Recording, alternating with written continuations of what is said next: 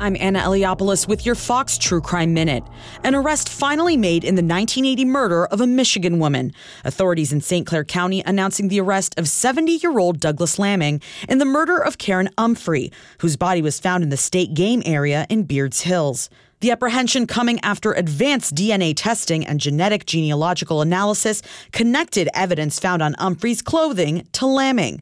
According to the county sheriff's office, that analysis revealed information that, quote, would have been impossible to find.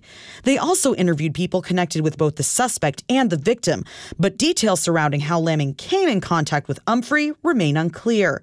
Lamming, who is being charged with felony murder, is expected in court again for a probable cause conference on Tuesday. There's more on this story at foxnews.com. Subscribe to the Fox True Crime Podcast with Emily Compagno. I'm Anna Eliopoulos with your Fox True Crime Minute. Listen to Fox News Podcast shows ad-free on Fox News Podcast Plus, on Apple Podcast, Amazon Music with your Prime membership, or follow wherever you get your podcasts.